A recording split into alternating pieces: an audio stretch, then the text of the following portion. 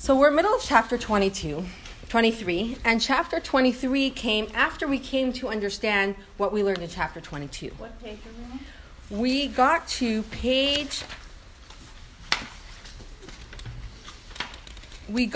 the middle of page 3.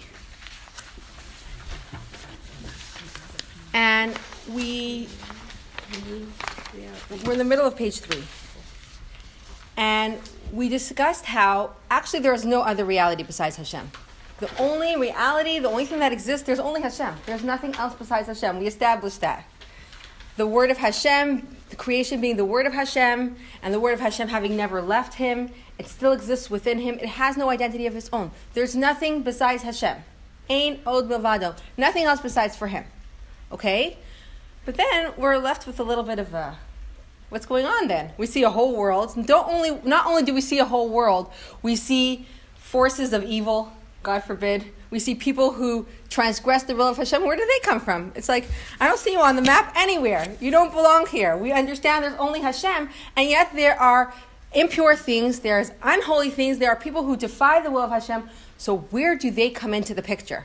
They make no sense. They don't fit into this puzzle, seemingly. So chapter 22 explained to us that they have come into being because Hashem, in giving us freedom of choice, created this concept called tzimtzum. Tzimtzum is contraction. He hid himself so that it's though there is something apart from him.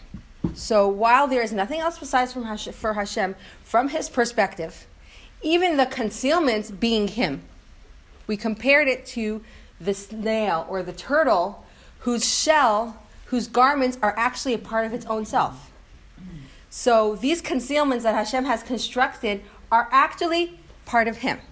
From his perspective, nothing has changed. All there is Hashem. And yet, he has given us an alternate perspective. From the way we're created, all created beings, even in the higher worlds, it's just to what degree, feel themselves to be a separate entity. As the higher spiritual worlds where there's angels and created beings, and they know there's nothing else besides Hashem, that Hashem is who created them, but they feel themselves to be an identity. This symptom affected all levels of creation. It's just to what degree. In our world, there's the possibility of people who actually transgress the will of Hashem. And the reason why they're able to do this is because Hashem has hidden himself, so they consider themselves to be an entity apart. Now, we looked at the word of Hashem and we said, what's a word? And we started to say a word is different from the human experience than it is in the divine experience. When a human being speaks, he reveals, he also creates a separation. By projecting what you're thinking outside of yourself, you are revealing yourself, you are expressing yourself, you are also creating an entity that's outside of yourself. We said, well, Hashem is not like human beings. He is able to reveal himself without having to separate from himself. And then chapter 22 said, wait, even though the word has never left him, yet from our perspective, it did leave him.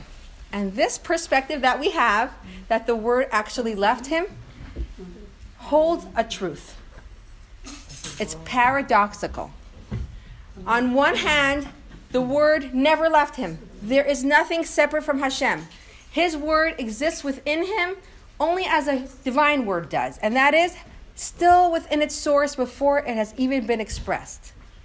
And yet, the Torah uses the language of human beings. And when the Torah says Hashem spoke, it means actual speech, just like our speech. Our speech is revelation and separation. So too Hashem's speech includes this level of separation. That from our perspective, there's such a thing as separation. Very difficult to understand. Two things happening at once. There's nothing outside of him. His word never left him. And yet our perspective that there's something apart from him, that is true too. It's hard to understand. If we wouldn't consider that to be true, then there would be no point in keeping Torah and mitzvahs. Torah and mitzvahs is to draw down holiness into things that are mundane. Are you getting that from here too? No, not yet. This is all introduction to where we're getting at right now. Now, like with this, in the womb. Like a baby in the baby in the womb Just separate. Is within, like Hashem, baby, we are in the womb. correct? We can't say it's like the baby within the womb because the baby within a womb has an identity. Thinks that he has an identity. But it really... It's part of... But you can look at the ultrasound and see a baby. But you cannot take an ultrasound of the essence of your soul. If you take an ultrasound of the essence of your soul, your intellect and your emotion, you can't do that. But just theoretically speaking, in the hypothetical case, we will not see the word there. The word, although it exists within your essence of your soul, the word that you are about to express exists within the essence of your intellect and emotion, you will not find it there. The baby, if you take the ultrasound, you will find it. The word, you will not find it. Because although it is there, when it's in the source, it has no existence. You remember that because the rays of the sun within the body of the sun, right, although they exist within the body of the sun, when they're there, they have no identity. Okay? One second. Knowing what we know up until now, okay? So we established that there's nothing outside of Hashem, and yet there's the perception that there could be something separate from him. Now we're taking a flip side, and we're coming to revisit what we began to understand that every single mitzvah is an expression of Hashem's authority, Hashem's unity. I am God, your God, the first of the 10 commandments. We are coming to understand that right here, right now in this chapter. Okay? So we've started to look at the expression in the Zohar that Araisa v'kucha brichu kulachad. Hashem and his Torah are entirely one. And also what it says in the Tikkunei Zohar, that the 248 positive commands are considered organs of the king. And we started to look at what is an organ. We were looking at our own human experience, and we said, what is an organ? What are our organs? Organs are expressions of our soul. As soon as you want to move your hand, your soul doesn't have to say to your hand, I want to move. It doesn't happen like that. Your body responds automatically to the will of the soul. Body and soul have become so united that the body expresses the soul. And that's what a mitzvah is. A mitzvah, we talked about the innermost aspect of the divine will. We said that there's many aspects and there's many levels to will. Whatever we do is because we want to. But at what level? There's that we can want to do things even that we don't enjoy doing, but we don't want them in and of itself. Then we come to the kernel of it all, and that would be our essential will. Hashem, too, wants all of existence to exist, but at what level? He wants it all there for his innermost desire. And his innermost desire is the mitzvahs. The mitzvahs are Hashem's innermost desire. Now, we said that when a person performs a mitzvah, their vivifying soul, their animal soul, which gives them the energy to move, so the life energy within the act, plus the garment of the divine soul, called the faculty of action, these two things, so the energy of the vivifying soul, the animal soul, plus the faculty of action of the divine soul, these become a limb of Hashem. Okay? Because in visiting what we said, that our limb express our soul, these energies express Hashem's will. They are giving it clothing and expression. The act of a mitzvah traverses all of the universes in order to give expression to the divine will. Hashem's innermost will is the mitzvah. The energy that executes that mitzvah, that carries it out, is like our hand carrying out the will of our soul. So this is the amazing fusion that happens at the time of the performance of the mitzvah. Our animal soul and the faculty of action of our divine soul become Hashem's limb. They carry out his innermost will. Isn't that amazing? Okay, that's mind-boggling. Then we got to the next stage and we said, well, what about the hand? What about the hand that does the mitzvah? The hand that lights Shabbos candle, the hand that gives tzedakah. What is the hand? Is it like a body to the soul? No. At this point we said the hand is like a merkava, a chariot, a vehicle. What is a vehicle? What is a chariot? It has no will of its own. It's there just to serve its master. The person, today we have a car. They get in the car and the car goes where you drive it. Doesn't say, well, hi, Does it say, well, I want to go to Whole Foods and you want to go to the park? Okay, fine, we'll go to the park. It doesn't happen that way unless you have a really bad car. Other than that, a person gets onto their car and the vehicle takes them wherever they want to go. So this is the difference between a limb of the body versus a vehicle. Okay? So the limb of the body fuses with the soul to express the soul. A vehicle does not fuse with the rider to express the rider. Can you define what a limb is? Yeah. So a limb is not, they call it over here organ. It's confusing for us because it's not the way we define it medically. In the Mishnah, discussing the laws of purity and impurity, you have to know what are considered the limbs of the body, God forbid, in contact with a corpse, and how much of that has to be there in order for a person to contract impurity, to become defiled. So the Mishnah in Ahalais now lists 248 limbs of the body. These 248 limbs are all parts of the body that have a direct connection with your soul. Meaning, everything has a direct connection with your soul, but it has a direct connection with implementing your will. For example, your fingers each of them will be divided into a certain amount. Everything that's your spine, your legs, it's all there, what is defined as the limbs of the organs, these 248 organs. The 248 organs are all parts of the body that implement the will of the soul. All of your body gets its life from the soul. But not over all of the body does your soul have complete dominion. For example, you could not want to be hungry, but you don't have that choice because you don't have control over that part of your body. And actually, that could be a metaphor too for the klipa. The mitzvahs are an expression of Hashem's will, and they are the organs of the body.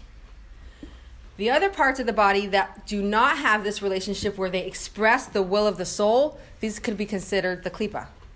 Not that these parts of the body are considered the klipa, but the analogy is that the klipa get their energy from Hashem, or the person who transgresses the will of Hashem. They get their energy from Hashem. All their life comes from Hashem, just like every part of your body gets all of its life from the soul. And yet, they do not obey the will of the soul. They do not recognize its dominion. So we were talking about the organs of the body. Remind me where we're up to right now. Okay, we were talking about the difference between a fusion of body and soul and the chariot and the rider. So while the body and soul are completely fused so that the soul then expresses itself through the body, the chariot and the rider are not completely fused. The rider still has to direct the chariot. What's the difference between fusion in the way of a body and soul and surrender in the way of the chariot, right? So let's look at the way that the body is surrendered to and fused with the soul. Fusion means that there has been a transformation. Fusion means that you can see that there's this relationship going on. Take a body that does not have the soul in it yet. It's just meat and bones. All of a sudden, the soul comes in.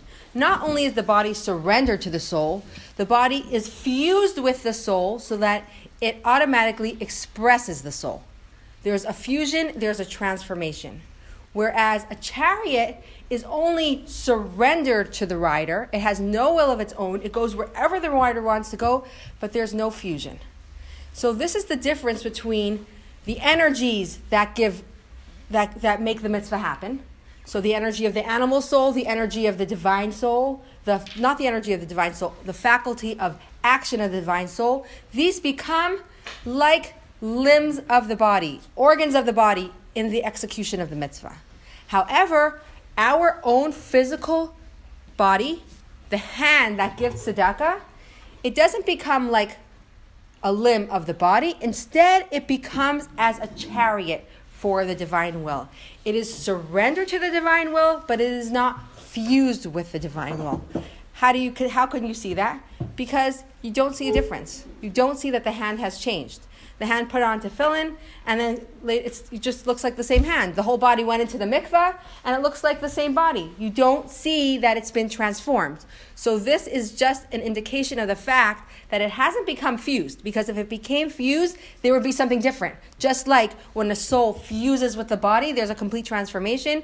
If the mitzvah would fuse with the hand would look different. You would say, oh, this hand is a hand that put on tefillin. Does something happen to the hand when the hand puts on tefillin? Absolutely. Every time we do a mitzvah, we affect a certain refinement, but it's not discernible to the point where there's become a fusion. So this is where we're up to right now. Okay, we were rushing through the middle of this page, so I'm going to go back to these words. Va'al kain, gam evrei guf ha'adam, ha'makayimim ha'mitzvah, shekayach ubechinas ha'maisa shel hanetz. Do you see where we are? We're on page 3, right in the middle of the page. Shekayach ubechinas ha'maisa shel nefesh ha'elikis melubash bahem b'shas maisa v'kiyum ha'mitzvah, heim na'asu merkava mamish l'ratzin ha'elyon. In this way, those organs of the human body which perform the mitzvah, meaning those organs in which the divine soul's faculty of action is clothed during the performance and fulfillment of the mitzvah, they too become a veritable vehicle, a merkava, a chariot for the divine will. Kigain, hayad ha'mechalakas tzedakah la'aniyim ayisa mitzvah acheres. For example, the hand which distributes charity to the poor or performs another commandment becomes, in the act of performing a mitzvah, a chariot for the divine will. V'raglaim ha'mahalches l'dvar mitzvah v'chein ha'peh v'lashin shebedabrim divrei Torah v'hamayach shemeharher b'divrei Torah v'yira shemayim u'gdulas Hashem Baruch Hu. Similarly, the feet which walk for the purpose of fulfilling a mitzvah, or the mouth and tongue which speak words of Torah, or the brain reflecting on the Torah or the fear of heaven or on the greatness of God, blessed be He, all these things become a chariot for the divine. Meaning the organs of Hashem. We become... No. Not yet. Kind of. Like, what becomes the organs for Hashem is our vivifying soul. When we're giving tzedakah, so we're taking the coin and we're handing it, which in the... I wish I had a coin on me. Real live. Yeah. When we take the coin and we put it in the demonstration, we put it in the pushka, right? So there are 3 things involved in this act. What's involved in this act? There is my organ, my hand. The hand cannot act on its own. It needs the animal soul, the vivifying soul, to give it life. Now, within the vivifying soul that's performing a mitzvah, there's another factor, and that's the divine soul. The divine soul's faculty of action is expressing itself in the act of the mitzvah. So 3 things are happening here, all at once. My hand is moving with the power of the animal soul and with the faculty of action of the divine soul. So let's look at these 3 components. My hand is becoming a chariot totally nullified and surrendered to the divine will. Is that incredible? You do a mitzvah, and the organ that you're using to do the mitzvah is now a chariot totally surrendered to the divine will. Okay, now the energy that I'm using to do this, that's not just becoming... Oh my gosh, this is amazing. Thank you very much. I was your shlucha.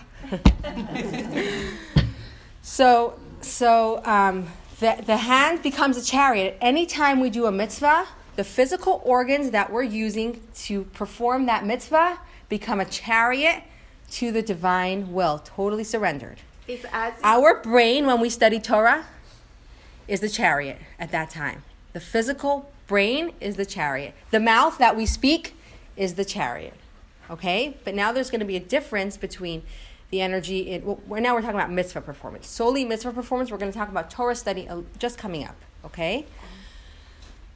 The energy that we used in putting in the coin in the pushka or any mitzvah, that energy becomes a limb of Hashem. That's what becomes the limb. That is just like our limbs express our soul, this energy expresses Hashem's will, His soul, as it were. Now, this is the difference. The hand, we don't see how the hand has become transformed. But the energy, you can see that this energy is being used to express Hashem. Just like a limb, you can see that it's being used to express the soul. The energy you can see is being used to express Hashem. Therefore, it is the fusion of body and soul. This is what's happening at the time of the mitzvah. So there's three things involved to sum it up. There's the organ, there's our vivifying soul, also known as our animal soul, and there's the faculty of action, the outer garment of the divine soul. These three things all are surrendered to the divine will at the time of the performance of the mitzvah. The hand is the chariot. It's the vehicle that is totally surrendered to the divine will and executes the divine will.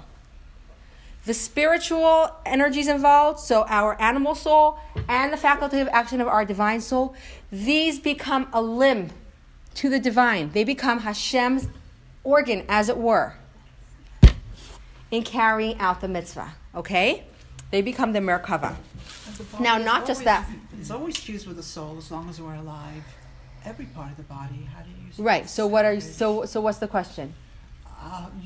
We're deciding that some do, like the hand, that you will to do the mitzvah, as opposed to other parts of the body that don't change. Oh, so you're saying going back to what we said before, that some things are called organs and some things are not called organs. The non-organs are still part of the body. That's right. The non-organs are still part of the body, and they're still getting all their life from the soul. Where else do they get their life from? The difference between them and organs is the organs express the soul, while those other ones do not express the soul.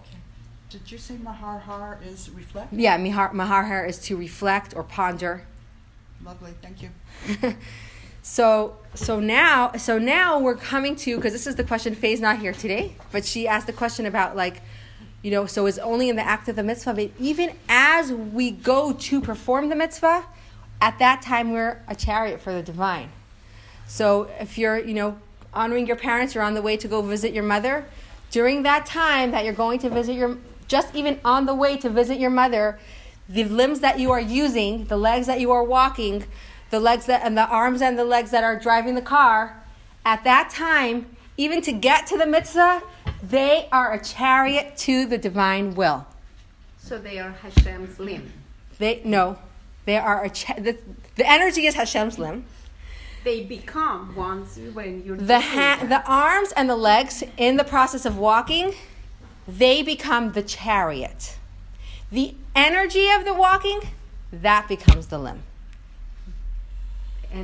The energy becomes the limb, but the physical organ become the chariot. Okay? When these organs are occupied with the mitzvot, they are totally surrendered like a chariot to the divine will clothed in these mitzvot. Note that a physical organ becomes merely a chariot for the divine will, like we said. It does not become surrendered to and unified with the divine will to the same extent as the divine soul's faculty of action, whose unity the Alter Rebbe previously compared to the unity of body and soul. The unity of body and soul surpasses that of a chariot with its rider. Body and soul, although originally two separate, disparate entities, one physical and the other spiritual, become one entity when united. No part of the body is devoid of the soul. Conversely, the soul completely adapts itself to the body, becoming transformed into a corporeal life force. The divine soul's faculty of action, being a godly power, can achieve this level of unity with God when it is employed in the performance of the mitzvah. This is kind of what we were saying before, just written out in this way. The organs of the body, on the other hand, although they too are involved in fulfilling the mitzvah, can reach no higher than the level illustrated in the analogy of the chariot. A chariot, having no will of its own, is indeed completely subservient to its rider, yet it is not united with him. So that's the difference between organs of the body and a chariot. They are both surrendered to the divine will. The organs, though, are fused with the divine will and express the divine will. The chariot is surrendered to the divine will, but it is not fused with the divine will. Okay. V'zehu she'amru razal. Ha'avais hein ha'merkava. This is what the sages meant when they said that the patriarchs are truly the divine chariot. Shekal evrehem kulam hayu kedaishim umuvdalim me'inyane olam hazeh. V'lai na'asu merkava rak l'rasin ha'alyan levade kol yamehem. For all their organs were completely holy and detached from mundane matters, and throughout their lives they served as a vehicle for nothing but the divine will. Okay, so now we're going to look at the patriarchs, the way they are a chariot and not the way that we are a chariot. So anytime any of us do a mitzvah, we become a chariot too for the divine, but in a different way than the patriarchs. But let's first look at the patriarchs, and then we're going to come back to our own experience. Our sages, in expressing the amazing qualities of our patriarchs, Abraham, Yitzchak, and Yaakov, Abraham, Isaac, and Jacob, they call them the Merkava, the divine chariot. Now, I remember last time when we discussed the concept of Merkava, Susan pointed out that Merkava is a conveyor. So they are the conveyor of the divine idea. But what is the Merkava? Merkava is described in the vision of Ezekiel, the divine chariot. The divine chariot, remember he says he beholds this whole vision, and he beholds the face of the ox, and the face of the lion, the face of the eagle, the face of the man, right? These are all the Merkava. These are the chariot. What is the chariot? The chariot upholds the divine throne. So when we say something is the chariot, it is something that upholds and reveals, manifests the Shekhinah. So in the higher world, the angels are the bearers of the throne. The holy Chayot, they are the ones who uphold the throne. They reveal and express the Shekhinah. However, the main chariot is actually not the angels. It's the human beings. It's the Avot. They are the prime Merkava. They are the prime chariot, the prime manifestation of the Shekhinah. So when we call the Avot the Shekhinah, we call the Avot the Merkava, when we call them the chariot, this means to express that they were totally surrendered to and expressing the divine will. They so totally not fused, so totally subservient and surrendered were they to the divine will that they had no will of their own. They were, even when they were sleeping, they were a chariot to the divine. Everything about them always was a chariot to the divine. That's the difference between the way we are a chariot and the way they were a chariot. We are a chariot during the performance of the mitzvah and with the organ that we are using to perform the mitzvah. So if we're using our hand to give tzedakah, then during the time when we are giving tzedakah and with our hand that give tzedakah, we are a chariot. But the patriarchs, the Avot, were a chariot all the time with all of their organs. Everything about them was a revelation of the divine, completely to surrender to the divine will all of the time. And that's why one of the Hasidic masters, in speaking about the story of Akedat Yitzchak, the binding of Isaac, right? So it says that Vayishlach Avraham es yadeh, that Avraham sent his hand. Since when does anybody send their hand? Do you remember what we talked about? That the hand is an expression of the soul. If you want to use your hand, you don't have to say, okay, hand, go, get me the knife. Okay. No. It doesn't work that way. The hand automatically goes and gets the knife because you want to. You don't have to say. So why does it say that Abraham sent his hand? And he explained like this. The reason for it is because the patriarchs were the chariot. Whenever there was a divine will, they automatically, their body went to do that will. Since Hashem did not really want Isaac to be slaughtered, his hand was not going to slaughter him. And so it was not moving automatically to get the knife. So he had to say, hey, hand, go get the knife. Hashem said we need to slaughter Isaac. So he sent his hand. That's how utterly subservient they were to the divine will, that their whole body always expressed the divine will. That's the Avot. They were totally in a way of Merkava their whole life. They were totally surrendered to the divine will. Just looking at one of the patriarchs, and in this similar vein, when you see a tzaddik, a holy person, you look at them, you know there's God. They reveal and manifest the Shekhinah. They are the bearers of the throne. So when our sages say that the patriarchs were they were the chariot, they were the ones who upheld the throne, they mean with their entire body, all of the time, they totally were surrendered to the divine will. That's it. They expressed the divine will. Okay, the reason for the sages designating specifically the patriarchs as God's chariot, although every Jew's body becomes a chariot when he performs a mitzvah, is that the patriarch's submission to the divine will was unique in its power, in its scope, and its consistency.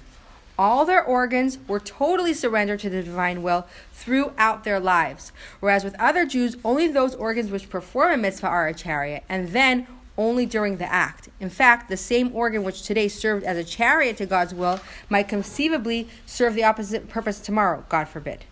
Okay? So let's sum up what we said until now, and then we're going to move to the next section. Up until now, we discussed what a mitzvah is. A mitzvah is the innermost aspect of Hashem's will. This is what he truly desires.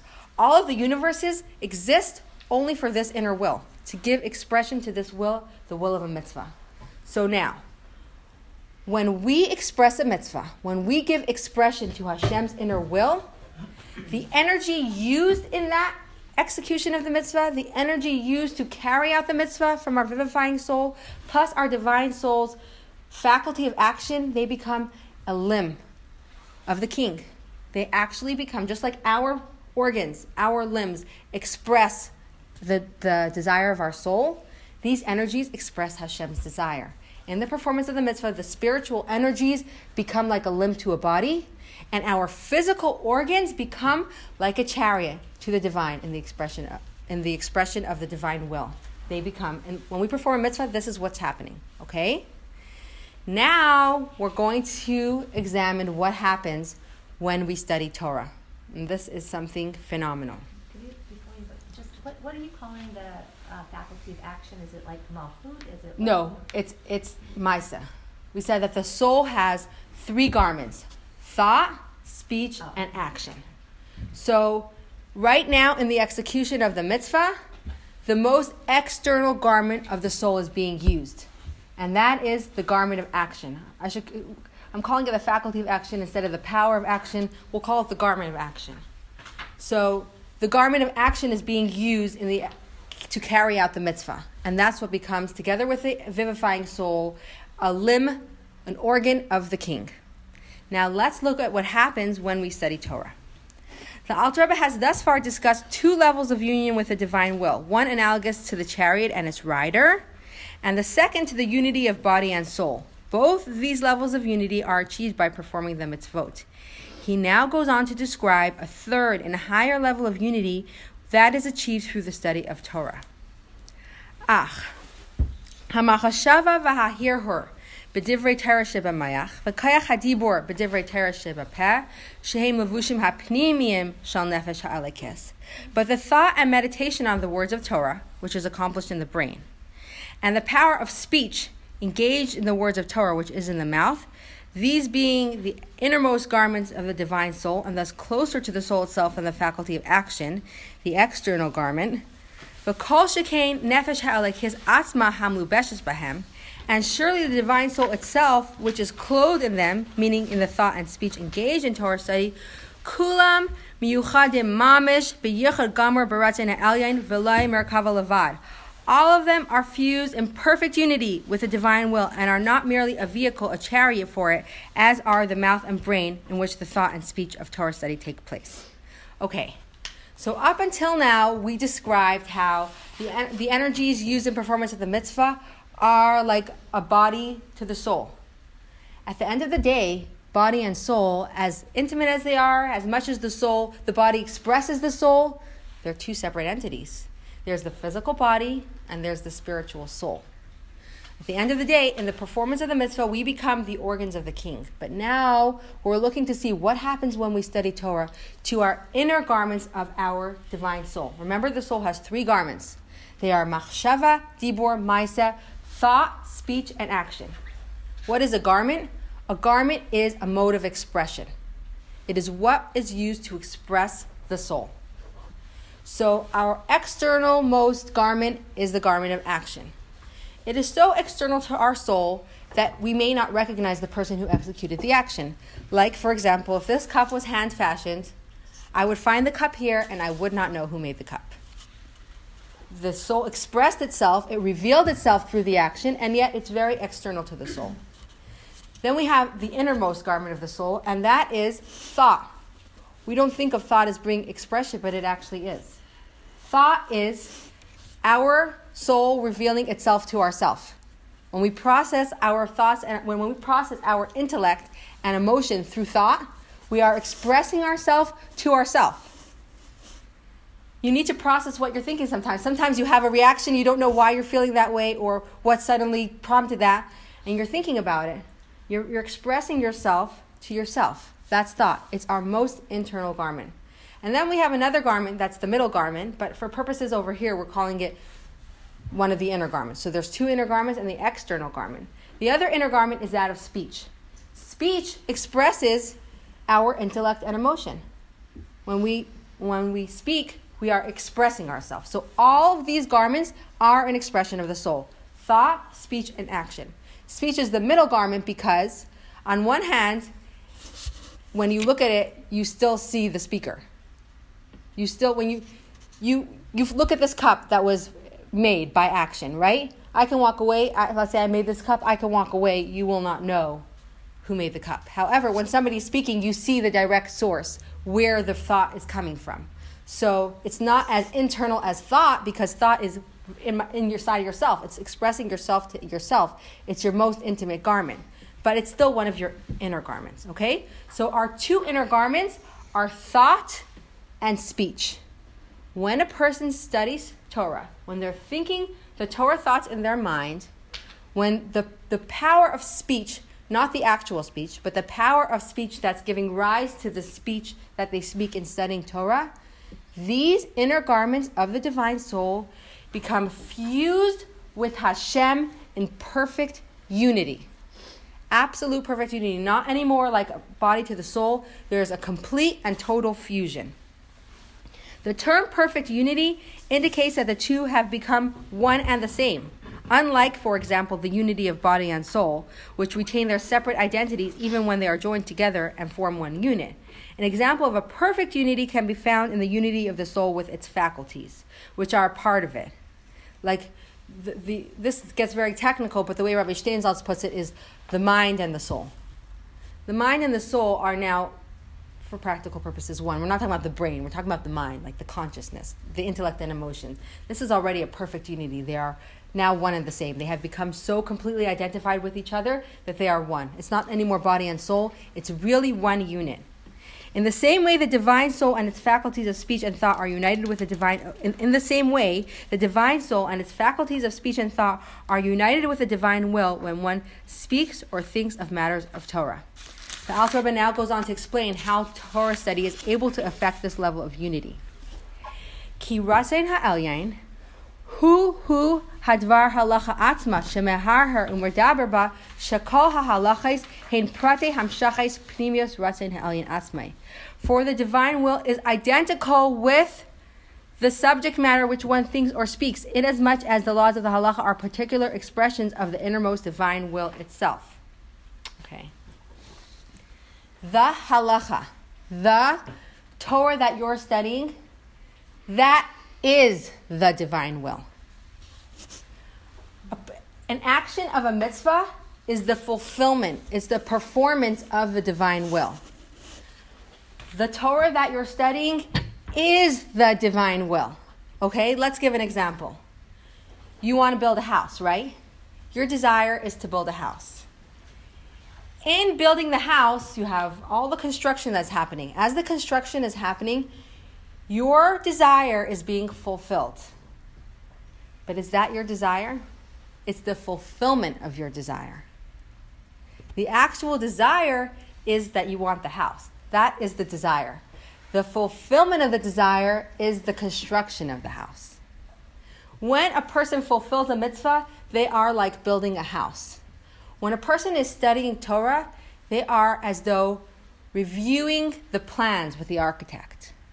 They are discussing Hashem's very will. This is His will. Torah is His will. The mitzvahs are the fulfillment of His will. They are the execution of His will. They are carrying out His will, realizing His will, implementing His will. The Torah is His will. So when you are studying Torah, when you are speaking words of Torah, the divine soul's garments that are in this act, so your divine soul's garment of thought, your divine soul's garment of speech, they become identical with the divine will itself. They become fused in perfect unity with Hashem. And I asked Isn't that amazing though? I'm like, I want to see everybody clapping and I don't see that happening. It's the most amazing thing. Well, once you say it, it's so obvious. It's the most amazing thing. Up until now, we're discussing how the mitzvah, there's such a union happening when we perform a mitzvah. When we perform a mitzvah, the energy of the mitzvah becomes limbs to the body, limbs to the soul. They express the soul as the body expresses the soul. When that's such a unity, that's such a fusion going on. The body responds to the will of the soul and carries it out just like that, without any direction whatsoever. That's the performance of a mitzvah. But Torah study goes deeper than that. It's more than fusion of body and soul. It becomes a perfect fusion. You become one with Hashem. These aspects of your divine soul, your divine soul itself, the divine soul's power of thought, the divine soul's power of speech, become totally fused with Hashem in the act of studying Torah. Isn't that incredible? It's just amazing. You really have to think about that for a minute.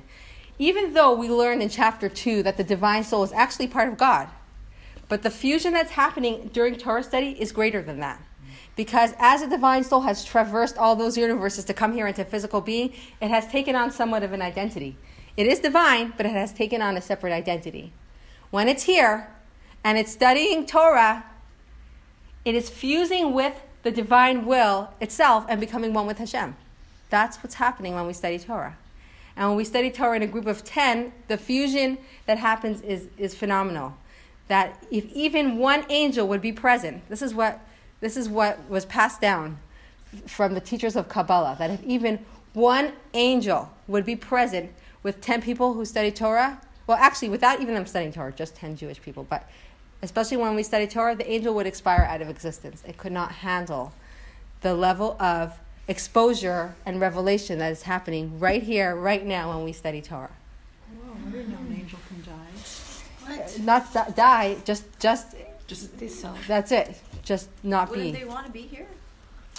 They might want to be here, but they can't. Right. They cannot handle it. The level of exposure is incredible. I think I'm trying to think that you're combining like thought and speech. But Uh-huh. I thought like speech turned it more into like the action. Uh-huh. The action. Okay.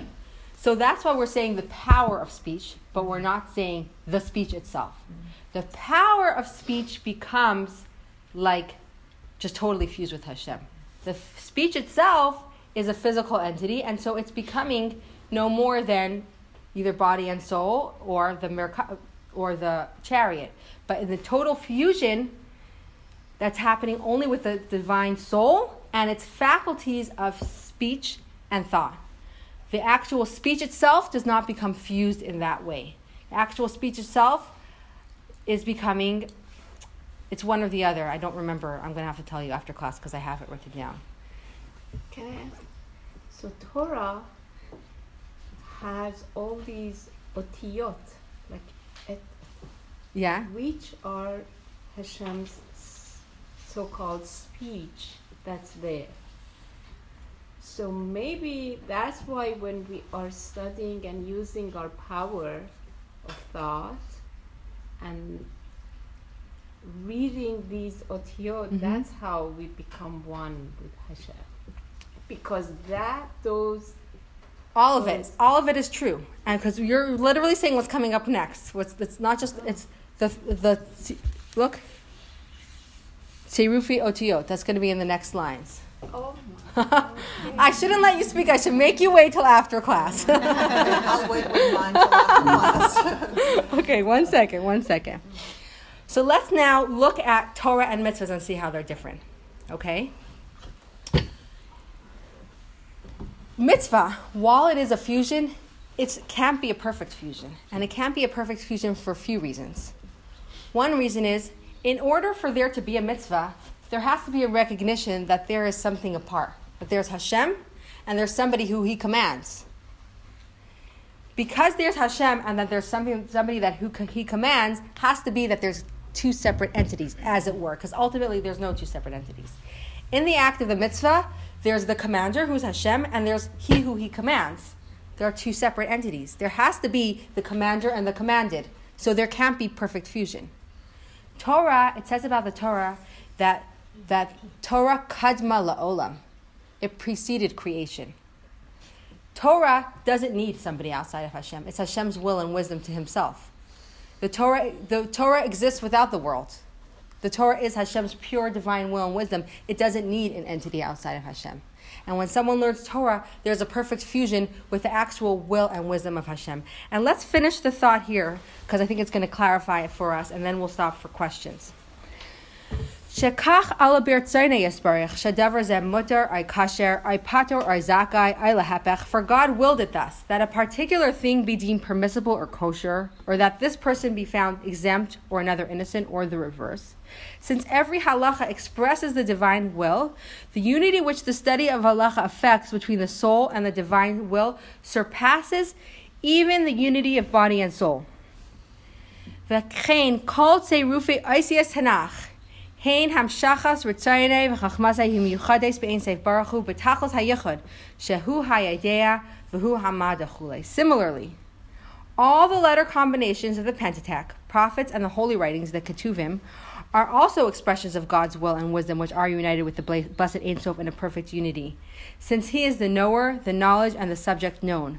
Thus, when one studies Torah, prophets, and the writings, he becomes united with the divine will and wisdom, which are absolutely one with Hashem Himself. So, it's a lot. That's perhaps why David HaMelech, as long as he learns Torah, he can't die, because he was so fused. You can't separate the soul when you're involved in Torah. So it just made me think that. So you're saying that because when he was right, it's David HaMelech, and the story is also about Rabbi Bar Nachmani, that while they were studying Torah, the angel of death had no power over them. David HaMelech knew that he would die on Shabbos. Hashem told him he would die on Shabbos. He didn't tell him which Shabbos. So all Shabbos long, all Shabbos long he would study Torah, so that the angel of death wouldn't have power over him. Right. Same thing with Rabbi Bar Nachmani. His mouth never uttered words, never ceased from Torah study. And so, when Hashem wanted his soul back, the angel of death was not able to get it. So he was being chased by the Roman legions, and he made these sounds happening as though the Roman legions were coming. So he stopped for a minute to look. At that moment, they took his soul. But this explains why they knew that would prevent the Malachim Aves from being able to separate their soul and body. Because it was totally used for... They're totally fused.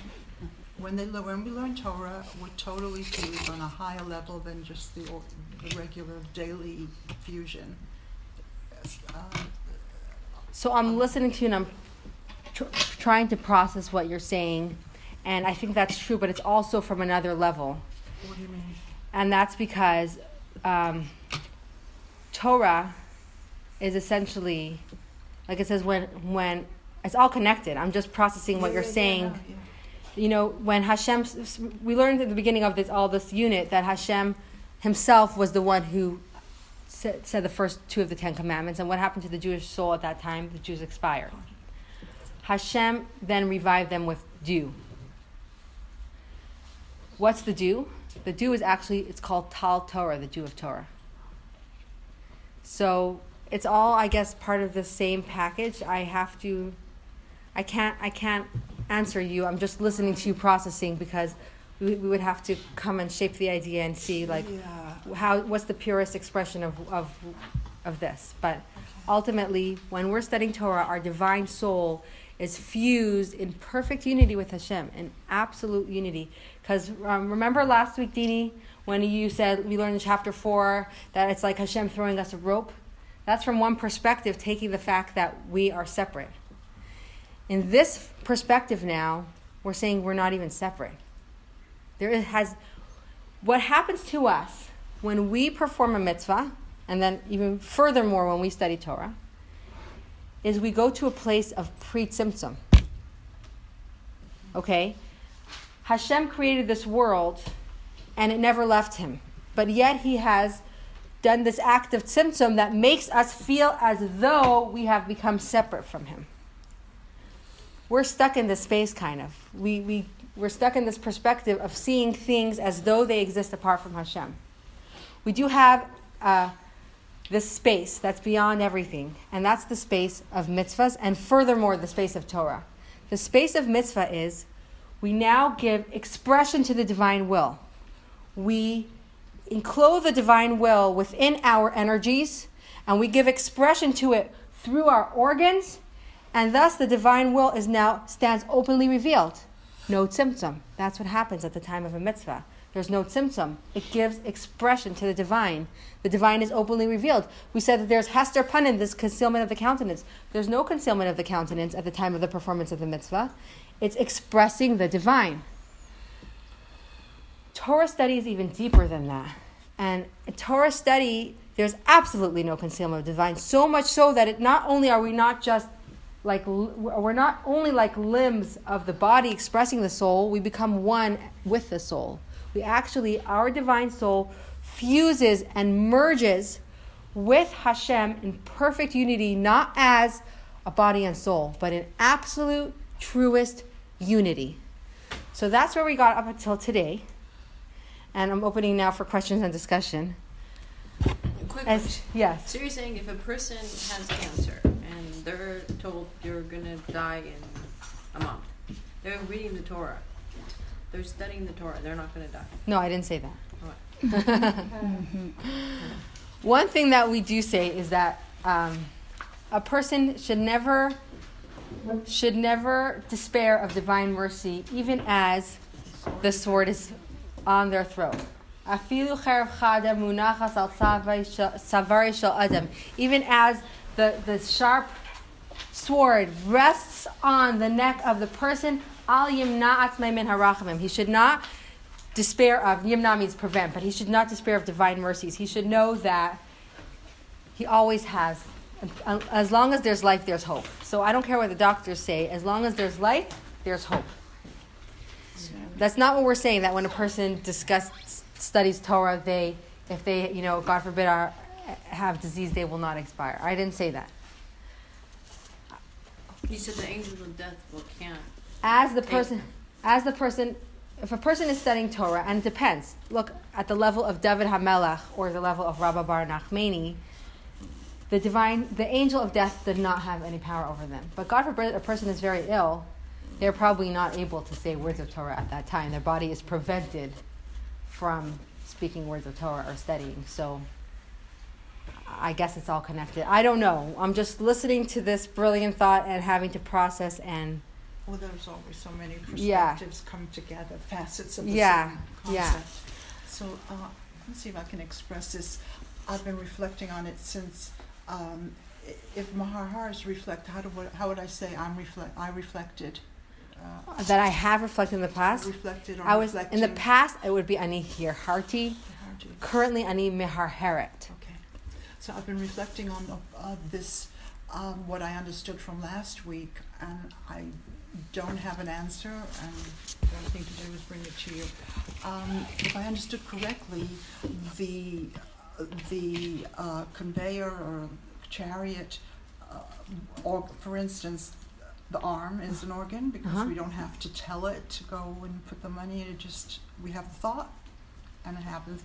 So our body has aspects that do it that way, and there's also things like the heart that beats on its own, and we have no control over it.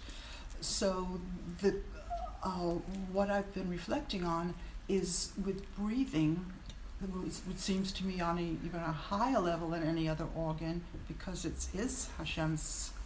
He infused us with our soul through breathing into us.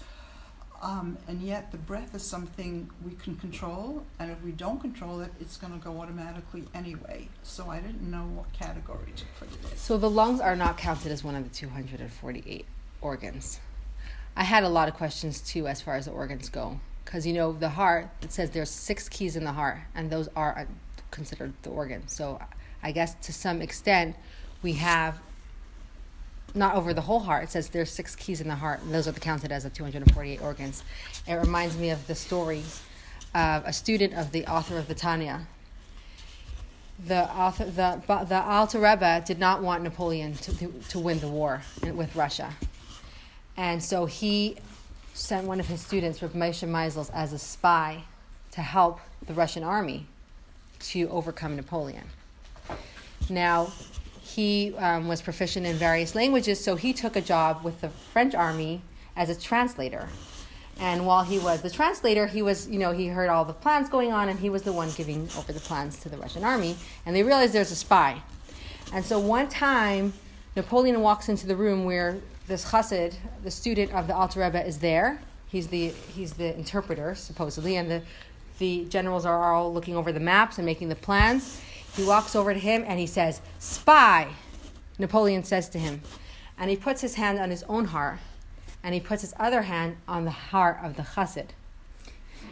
And the chassid's heart maintains a steady, calm beat.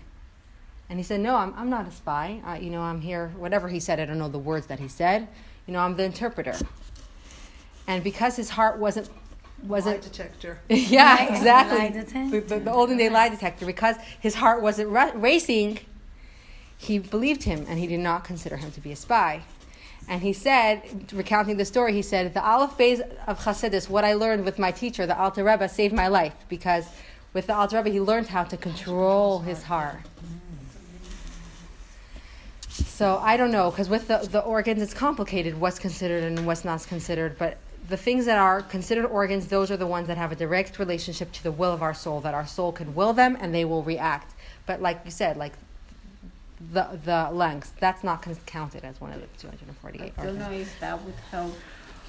I can make the coffee. Oh, this is from the Mishnah and Ahalais. Here we go. I would love to have These are the 248 limbs. I could send you... Where'd you get that? I want to welcome a very special lady here that came all the way from the Holy Land, Devorah. We're so excited to have her here. She will be spending Shabbos with us. Oh, And for those of you that know Devorah, she's